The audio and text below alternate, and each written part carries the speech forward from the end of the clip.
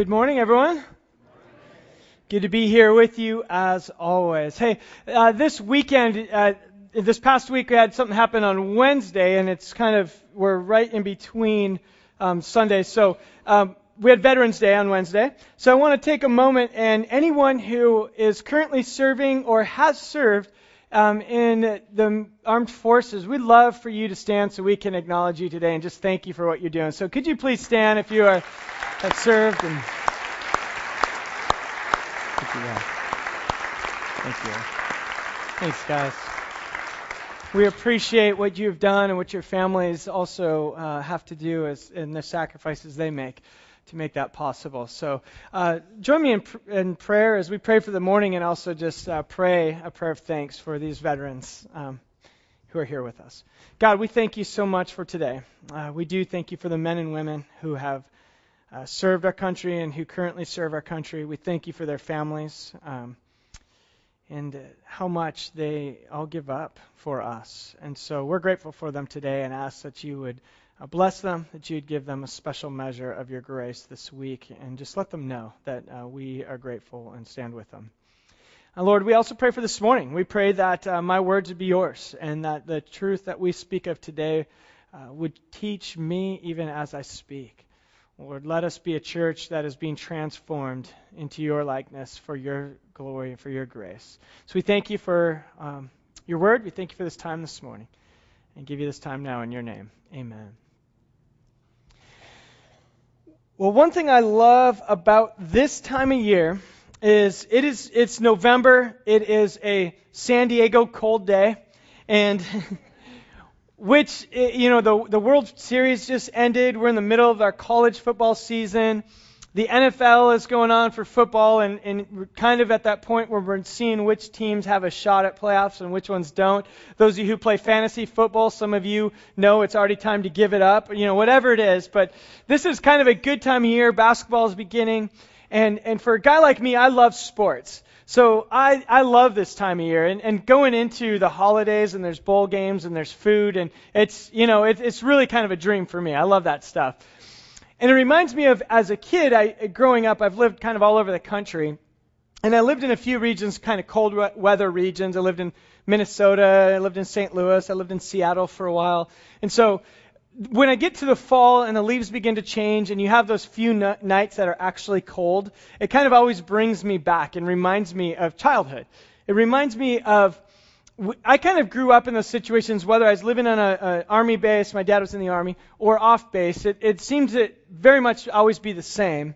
And for me, we were kind of raised in just this like gang of kids. Anyone have that same kind of experience where you felt like you're raised in a pack of people on your block, a bunch of friends? Yeah, a few of us. It doesn't work that way now. Now we have to schedule play dates. But back then, you just played. It's just the way it works. So we were raised in this pack, and it was very much like Charlie Brown. We didn't really know where the parents ever were. It's just every once in a while you just heard a little wah wah wah wah, But you grew up on your block playing sports. You come home from school, and I remember for my friends and I, it would be football, maybe basketball, pretty much anything just to play. And the other thing about that was we're the best friends. We're from all these different backgrounds, coming together, different abilities, but once you divide up and you're on teams, now your gang is divided and the other guys are the enemies, because we were guys and we're just naturally very competitive for no reason. You don't get anything for winning the flag football or the touch football game on the playground, but for us, it was all about, this is now my team, and you're not on my team, you're going down. And that was kind of a part of our growing up, something that I loved. Now, one of the regions I lived in, we had this other game that we played, and it was in St. Louis. Now, St. Louis, there's one thing that, I was a junior high boy, and it was like a dream come true, because I moved there and I realized that fireworks were legal year-round, all the time. And I'm not talking about California fireworks, like the little tanks that go 2 feet and pop, the little butterflies that spin a little. They come about this high off the ground, and those aren't fireworks. Those are nice. Those are cute. I'm talking about fireworks. Real firecrackers that pop. M80s, things that can blow a mailbox open. That's what I'm talking about. And you could go to the store and buy this stuff. And that was fantastic as a kid. We also had Roman candles. Roman candles were like these long tubes, and they shoot out these flaming fireballs, which, again, think of it. You're in 7th grade. This is like God came to earth and said, look at this. Hold this thing, and it shoots about 300 feet in the air. Flaming fire. It's fantastic. And then we had bottle rockets. Bottle rockets they're basically like firecrackers on a stick. And they're called bottle rockets because originally they're designed that you drop them in a bottle. The stick goes in the bottle, you light it, and they go in the air and pop. So we had all these year-round. So there's always a supply of fireworks in every junior high boy's house. Now, we developed a game with these fireworks. And again, there's some Did I hear a little, Mothers are like, this cannot be going the right direction. So the game we developed is we loved competition. So we would divide into teams, and we'd all grab our fireworks. And basically, how do you describe it? It was a firework fight. Is what it is you would take your fireworks and you would light them, firecrackers, sneak up on your friends, throw them at them, hold the I love the looks on some of the mothers' faces right now. Roman candles, they work very well to hold, and you could hit people from a very long distance. Fantastic, a lot of fun. Bottle rockets, we'd shoot it at each other. Now, and I wish this wasn't a true story, but it's very true. So we would have these competitions, but we were responsible junior hires. We had rules. The rule was you had to have some sort of eye protection. It was sunglasses, swim goggles, welding helmet. It didn't matter. Just put something over your eyes, because otherwise that's a little dangerous. I mean, come on. So we would have these firework wars. Now, the other thing about St. Louis that kind of took it up a notch that was fantastic was St. Louis is one of those places that it could be January and be 70 degrees outside. And then a cold front would come through. It would snow 12 inches overnight and be like 25 degrees the next week. That's just how it is there. So in the middle of winter, we get these huge snowstorms, a lot of snow. And so what we would do is you'd go out and say, firework war in the snow. It's the best of both worlds. Because what you get to do is we divide into teams, and you start building fortresses out of the snow in preparation for our battle. So you'd start preparing these, and you'd have these little holders where you'd stick the Roman candles through and your ammo depot and all the stuff that you start building. Now, when you start the war, the way you know it starts is basically somebody gets bored. Is how it starts. Someone gets bored, and while the other team's still building their fort, they light something like a Roman candle, they aim at you, and while you're building it, all of a sudden there's flaming fireballs coming your way, and the war begins. That's just how it works. And I had to say it in the first service, because my boys were in the service. This, by the way, was back when we didn't have seat belts, car seats, or helmets, so people didn't get hurt. Nowadays, you can't do that. So anyone who has, if you're in junior high now, you can't do this anymore because you get hurt. But back then, we didn't. So, okay. But so you have these wars in the snow. And if someone said, what are the rules? Well, there is no rule. You light fireworks and you shoot them at each other. It's pretty self-explanatory. So, now, how the war ends, there's a couple things that you need to know, how they end. There's a few things. One, a firework goes where it shouldn't and catches something on fire that shouldn't be on fire.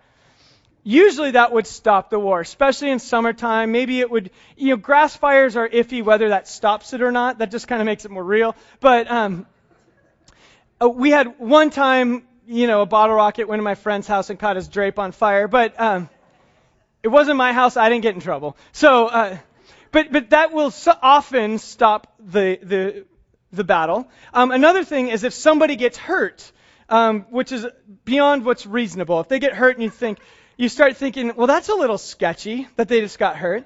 And it was never because we really felt bad for them. It was just, I don't want that happening to me, so maybe we should quit while we're ahead. And it's like, I like both of my eyebrows. He only has one left. Why don't we call it quits for the day? And normally that would stop the battle. The other one could be you run out of fireworks. And it's not when one side runs out, by the way. That never stopped the fight.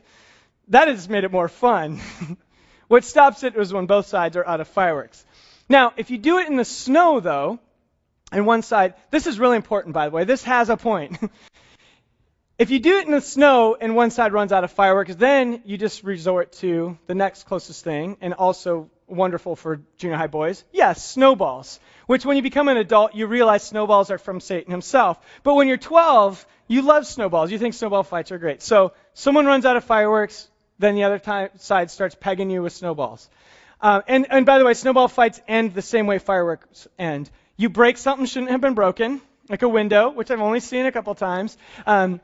Someone gets hurt too much to where it's a little sketchy, or you just kind of are tired of making snowballs. But there's one other thing that for our fights always stopped it. And that's when we're one big group of friends, but we divide up, and when we are divided, we're enemies. We're going at it. But we're having fun. But we are definitely against each other.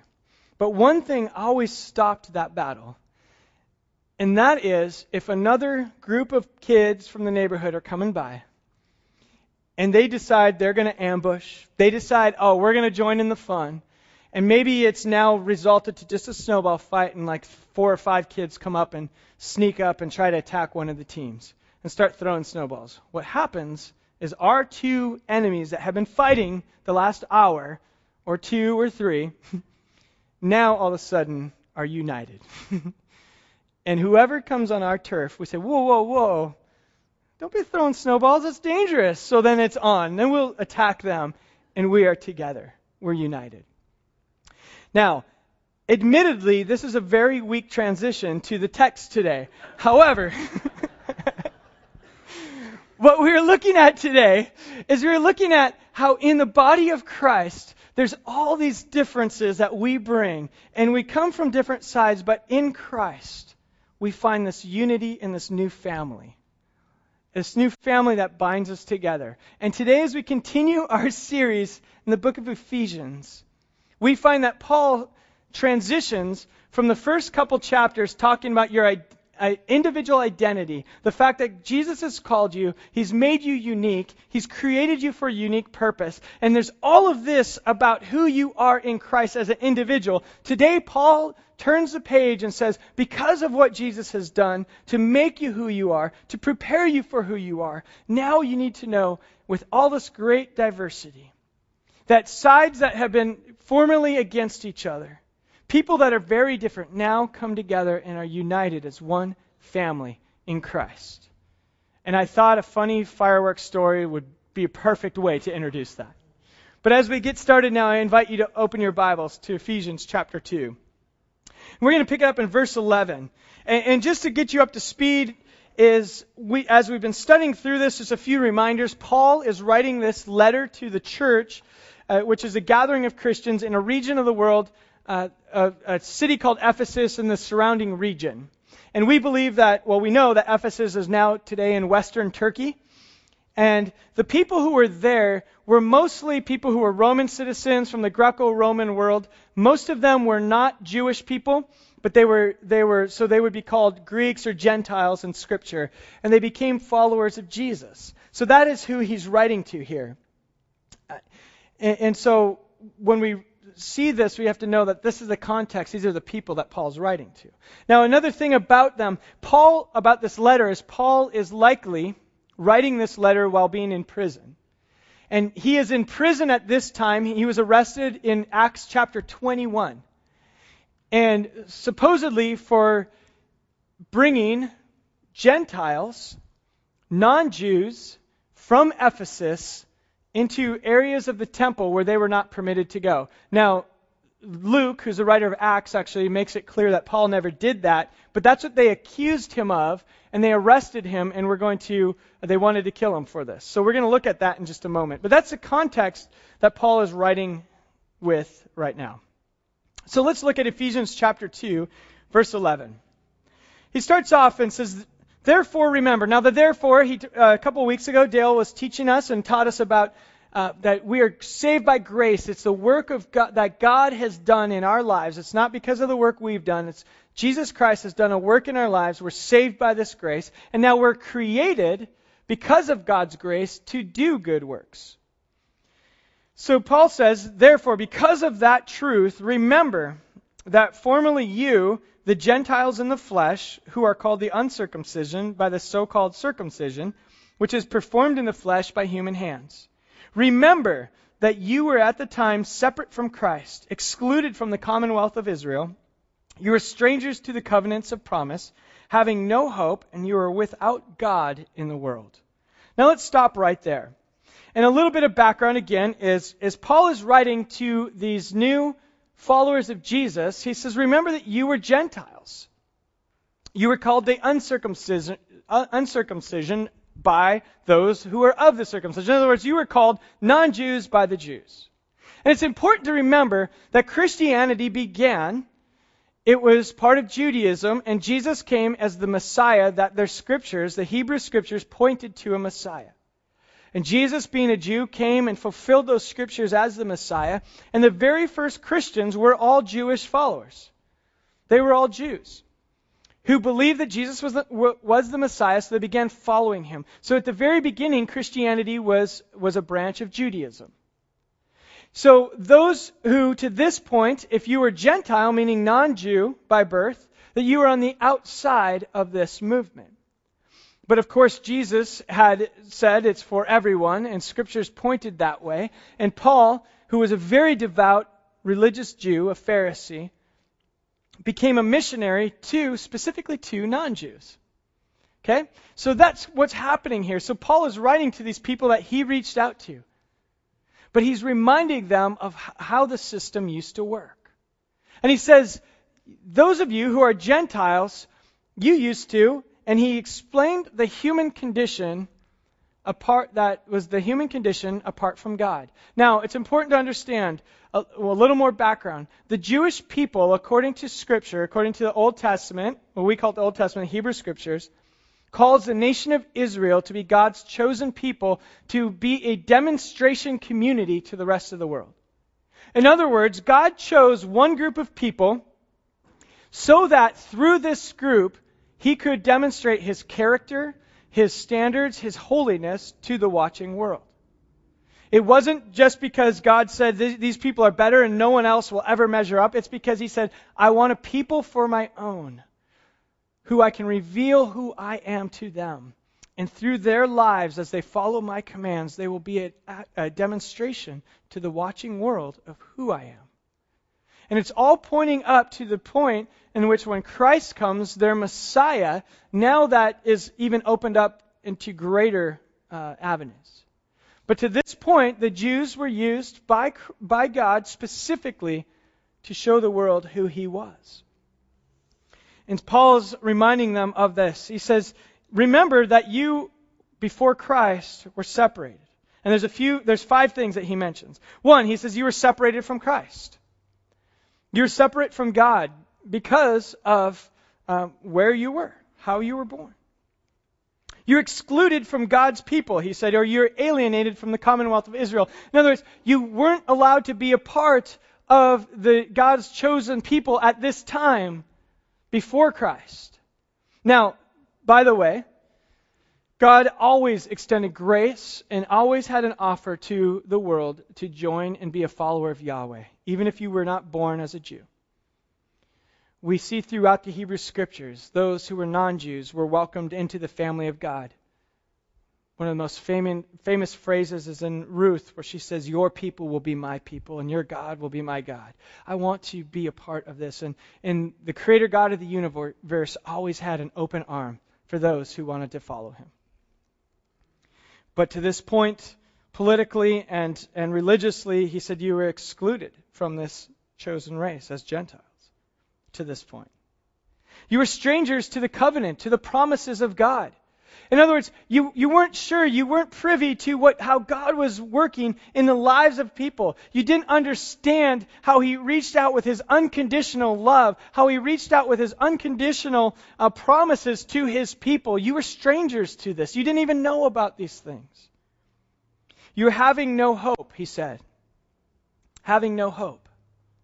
So you're separate from Christ, you're excluded from God's people, strangers to the covenant, and having no hope was the other thing. Now, you might say, Ryan, people who don't follow God, it's not like it's a completely hopeless world. Well, Paul is identifying a different type of hope here. Because we all have things that we can hope in our daily lives. People who are not followers of any God, who don't believe in God, can have certain elements of hope in their life. We all hope that a raise that we get will make a difference. We hope that our retirement accounts will give us security. We hope that our kids get the right teacher to give them better opportunities. We hope that their coach is a good coach who will help them develop as an athlete or as a singer, a performer, or someone doing speech. We hope that our kids have an opportunity to be great. Because we know if they have the right opportunity, they are the next Einstein for sure. But we hope in these types of things. And those aren't necessarily empty hopes. Those are hopes that we can have. But Paul is going beyond that and saying, you're without God, we're without hope of something deeper. Even this last weekend, we saw how the world can quickly lose hope with the tragedies in Paris. Earlier in that day, there was also 2 bombings in Beirut, where 43 people were killed. Both instances at the hands of terrorists who want to make people feel despair and fear. You see, without God, it's hard to find hope in those situations. There's not much to hope for. But Paul's making a distinction and saying those who are included in the family of God, there's a different kind of hope. And when you're on the outside of it, yeah, you can go through life, but at the end of the day, there's something missing. And those who are part of the family of faith have a hope that goes much deeper. That says in the light of tragedy, in the light of in the light of all the things that happen in the world, we can still trust that God's on His throne, and if our identity is secure and He's on His throne, things might not be the way I want them to be, but I can hope in something bigger, something better. Some people would say, oh, people who follow God, it's just a crutch. It's for the weak-minded. I've heard that argument. But I know plenty of very, very intelligent people throughout history, millions, who've come to the conclusion that it's reasonable to believe in God. And it's reasonable to have hope when you're living with the belief and the understanding that there's a God who's in control. And there's a plan out there. And Paul's saying, when you're outside of that family, you're without hope. Without a real sense of hope. The 5th thing he mentions, he says, you are without God. Going through life without God. And again, some of you might say, I don't need God in my life to be strong. I can tell you that for me, I found that there's no other way I'd rather live. That I love having a life where I can trust that the Creator of the universe is in control of things. I love having a life where I can wake up and read scriptures and get excited to think that there's a God who's behind all of this. I love not going through life without God. So Paul paints a picture to the Ephesians, says, don't forget that's where you came from. This was your condition before Christ. And then in verse 13, he changes gears a little bit. And so let's go back to Ephesians chapter 2, verse 13.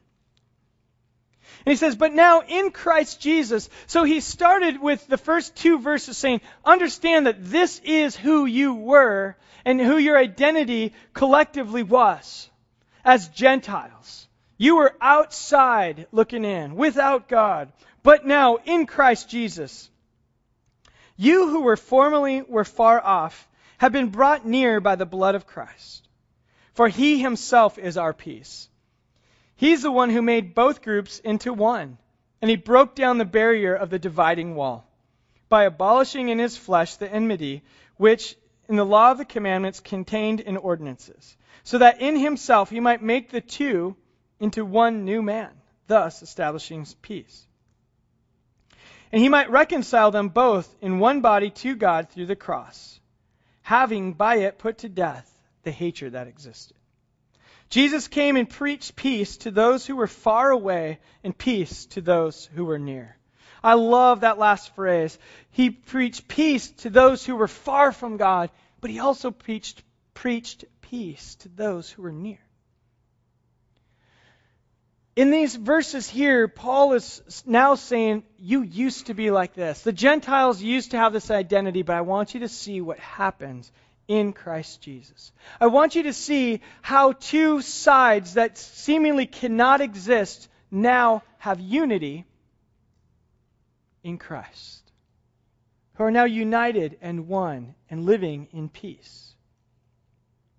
First of all, we see this, that Jesus here is described as one who, he said, Jesus is our peace.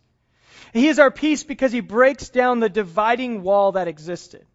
Now, it's interesting that he uses this terminology because the dividing wall is actually referencing something that existed in the time of Christ and the time of Paul. The dividing wall was this wall that was on the Temple Mount. So Herod the Great built what we call the Second Temple. And he enlarged the Temple Mount and made this huge platform and fixed up the temple and made the temple nice. But made this, he wanted it to be his most grand building project for the whole world to see. He loved it so much, he wanted Jews and Gentiles to be able to go on the Temple Mount and see the splendor of this temple that he built. But Herod knew that Gentiles should not be in contact with the temple, the Jewish temple, because it was a holy place. And he knew that according to Jewish tradition, that would defile it. So he built something called a dividing wall. Now, archaeologists have found warning signs, and we have a picture of one here. The Jewish historian named Josephus wrote about these signs. He said that these signs existed at the time of Christ. They existed at the time when Paul was writing. And these warning signs, I know it's a little fuzzy, but those of you who are fluent in Koine Greek can read it. And in Greek, essentially, it says this. I'm going to translate a little bit for you. But the gist of it is this, of what this says.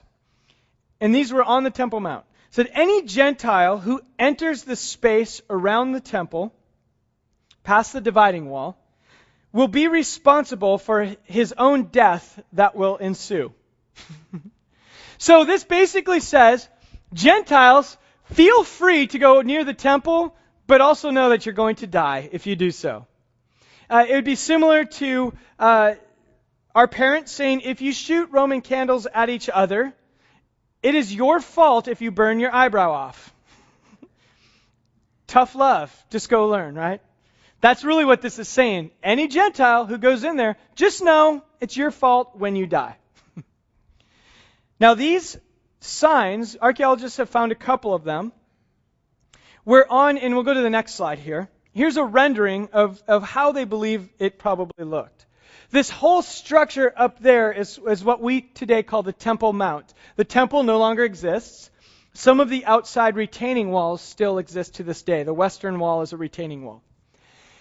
So these walls, you have the outer wall, you have the temple in the middle. Now take a look at the smaller fence around the temple. Do you see that? It's about 3, it kind of looks like a police barricade. This is the dividing wall. So Gentiles were allowed to walk around on the Temple Mount on the outside of that, but they were not allowed to cross the dividing wall near the temple. And it was here where there were signs that say, Gentiles, you are not welcome in here or you will die. So when Paul is writing in Ephesians, and he says, Jesus Christ has torn down the dividing wall. He is our peace. He makes the two into one. The image becomes very clear. The readers would hear this and think, oh, Jesus is making the temple accessible to all. And now remember, the temple isn't where God dwelled, but it was their symbolic belief of God's presence. And Paul is saying, in Christ, the barriers are torn down, and the two now can be one. Now, most of us in this room have never had to live through situations where we have been kept out based on who we are. Most of us. We've never come to a fence that said, you are not welcome beyond this point because of your race, because of whatever, your religion. But imagine how that feels when you're told this is where the God of the universe, of creation, exists, and you are not in. How does that feel? And Paul is saying that's not how it is supposed to be. Jesus tears down that wall and says, in Christ, the barriers are gone. And there's one family. That's what peace looks like. We look at the life of Jesus, and he lived outside of that wall. We see that Jesus visited the outcast. He welcomed in the prostitutes and the tax collectors, those who were not allowed past that wall because they were ceremonially unclean. We know that Jesus healed the Roman soldier's daughter. They weren't even allowed past the dividing wall, but Jesus says, no, our God extends grace to you. We see through Jesus' life that as he broke down the walls, he even tells us a story of the Good Samaritan.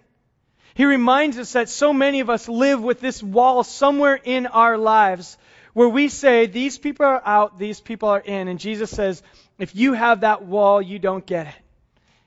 In the family of God, the walls are torn down. The walls are torn down in me. And so when Paul's writing here, he says Jesus tears down these walls. And when he tears down the walls, it removes the need to hate each other. The two can become one. Now, Paul never, by the way, says Jewish people should become non-Jewish in their heritage. Paul was a Messianic Jew. There are people in our family of faith here at Seacoast who grew up with a Jewish identity. They're Messianic followers of Christ. Their identity is still special. They don't lose that in Christ. They're followers of Jesus with a Jewish background. But what's different is our differences it's no longer a form for or a reason for division. Now there's unity because the God of the universe welcomes all of us in. That's the beauty of this. And Paul says peace is preached by Jesus. A friend of mine leads a ministry in Israel. He's actually a Palestinian Christian. He's lived there. His family's been there, they say, as long as they can trace back. Followers of Jesus there as a Palestinian Christian, he began a ministry. He was also the dean of students at Bethlehem Bible College. Very well educated. But he started a ministry called Musalaha, which in Arabic essentially means reconciliation. And this ministry is aimed at helping Palestinian Christians and Israeli Messianic Jews to break down the walls and reconcile with one another. They won't even extend it beyond just any Palestinian and Israeli Jews to have reconciliation. But they're beginning with those of the faith.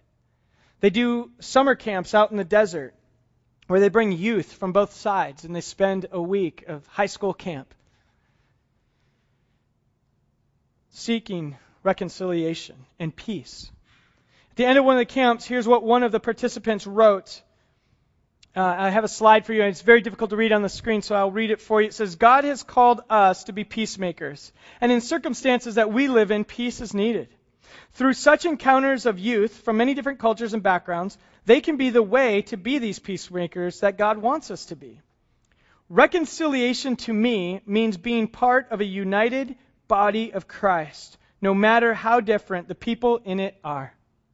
Isn't that great? Written by a 15-year-old. That last line, once again, reconciliation means being a part of the united body of Christ, no matter how different the people in it are. That is peace, where the dividing wall is broken down. So as Paul keeps preaching here in Ephesians chapter 2, verse 18, let's finish it up. He now says that wall's broken. There's peace that can exist for all of us. In verse 18, he says, why? Because through Jesus Christ, we both have access in one Spirit to the Father. You no longer are strangers and aliens, but you are fellow citizens with the saints, and you are of God's household. Having been built on the foundation of the apostles and prophets, Christ Jesus himself is our cornerstone, in whom the whole building, being fitted together, is growing into a holy temple of the Lord, in whom you are also being built together into a dwelling place of God in the Spirit. So Paul now ends with 5 realities that now exist because of what Jesus has done. I'm going to tell them to you pretty quickly, put them on the screen. He says the reality now, your new reality, because of the peace that Jesus brings, is one, you are one in spirit. You have one spirit. And this is in opposition to the earlier problems we mentioned, which said that you were separated from God. Now, we're one in spirit. 2, you have access to the Father, and as opposed to being strangers to the covenant, to the promises of God. Now we have direct access to the Creator God of the universe. You're fellow citizens. You're part of God's household. This is in contrast to saying you're alienated or separate from the people of Israel. Now we're fellow citizens in the kingdom of God. You're being built into the temple of the Lord. And that's in opposition to saying you no longer have hope, nowhere to belong. Now you're the temple of the Lord. You're the dwelling place where God exists. You know, the picture in Scripture is that the followers of Jesus are the place where God's presence is now made known. There should be an overwhelming sense of hope that comes from His people. The watching world should see and experience and understand what hope looks like through you and through me. Because we are the dwelling place of the Spirit of God. We're being built into the temple of the Lord. And then the last one was dwelling place for God. His presence is in us. I'm going to invite the worship team to start making their way up. And as we look at this, the message that Paul is giving us is from all of these differences, Jews and Gentiles in his context. I wonder what our differences are today. Fewer of us are struggling with the difference between Jews and Gentiles, but we have different political beliefs. Maybe you have some different theological convictions. Maybe we come from different backgrounds, socioeconomical barriers, racial barriers.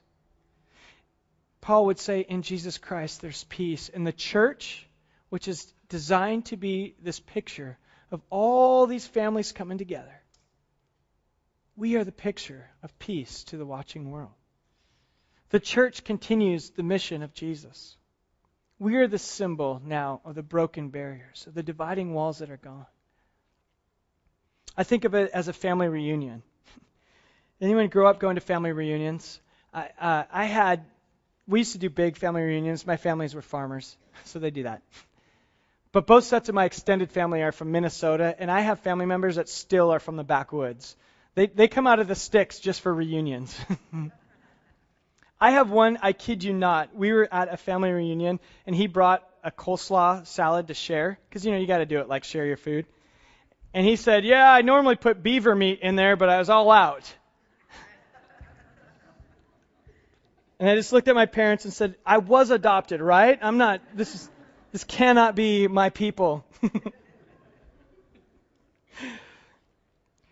But the cool thing about that is if I ever was in need, or any of my family was in need, and I gave them a call, or rode the pony out to find them wherever they live, every single one of them would welcome us in and say, you are family. They would give the coon skin hat off their head for me. That's the picture of the church. Some of you are really, really quirky. But together, the barriers are broken. And when we together are following and serving and worshiping our Lord Jesus Christ, there's nothing more beautiful to the rest of the world than that. And when one of us is in need and we're there for each other, that is the picture that Paul is painting. Rich Mullins, a songwriter, said this: I'm a Christian not because someone explained the nuts and bolts of Christianity to me, but because the people of the church were willing to be the nuts and bolts. As we end our time here today, the challenge for us is, can we be the nuts and bolts of Christianity to one another? Can we be the nuts and bolts of Christianity to the watching world? That's what we're called to. And to break down the barriers that Christ has broke down and live as a family. Pray with me. God, we thank you for this time, and I thank you so much that in you broke down all barriers. And God, as humans, we love to create barriers. We love to create differences, often so that we can feel better about who we are. But Lord, I thank you that in you, you've broken those walls down. And you didn't make us different, but you said now that as different people live together and show the world what my hope is. Show the world what peace looks like. And so, God, we thank you for that challenge. We give you this time now, and we worship you in this last song. It's a sign of unity, of saying we are a happy family because of what you have done. So we give you this time now, Lord, in your name. Amen. I want to ask you to go ahead and stand for this last song. Let's stand together as a family. And let's turn our attention back as we worship God, this one final song here.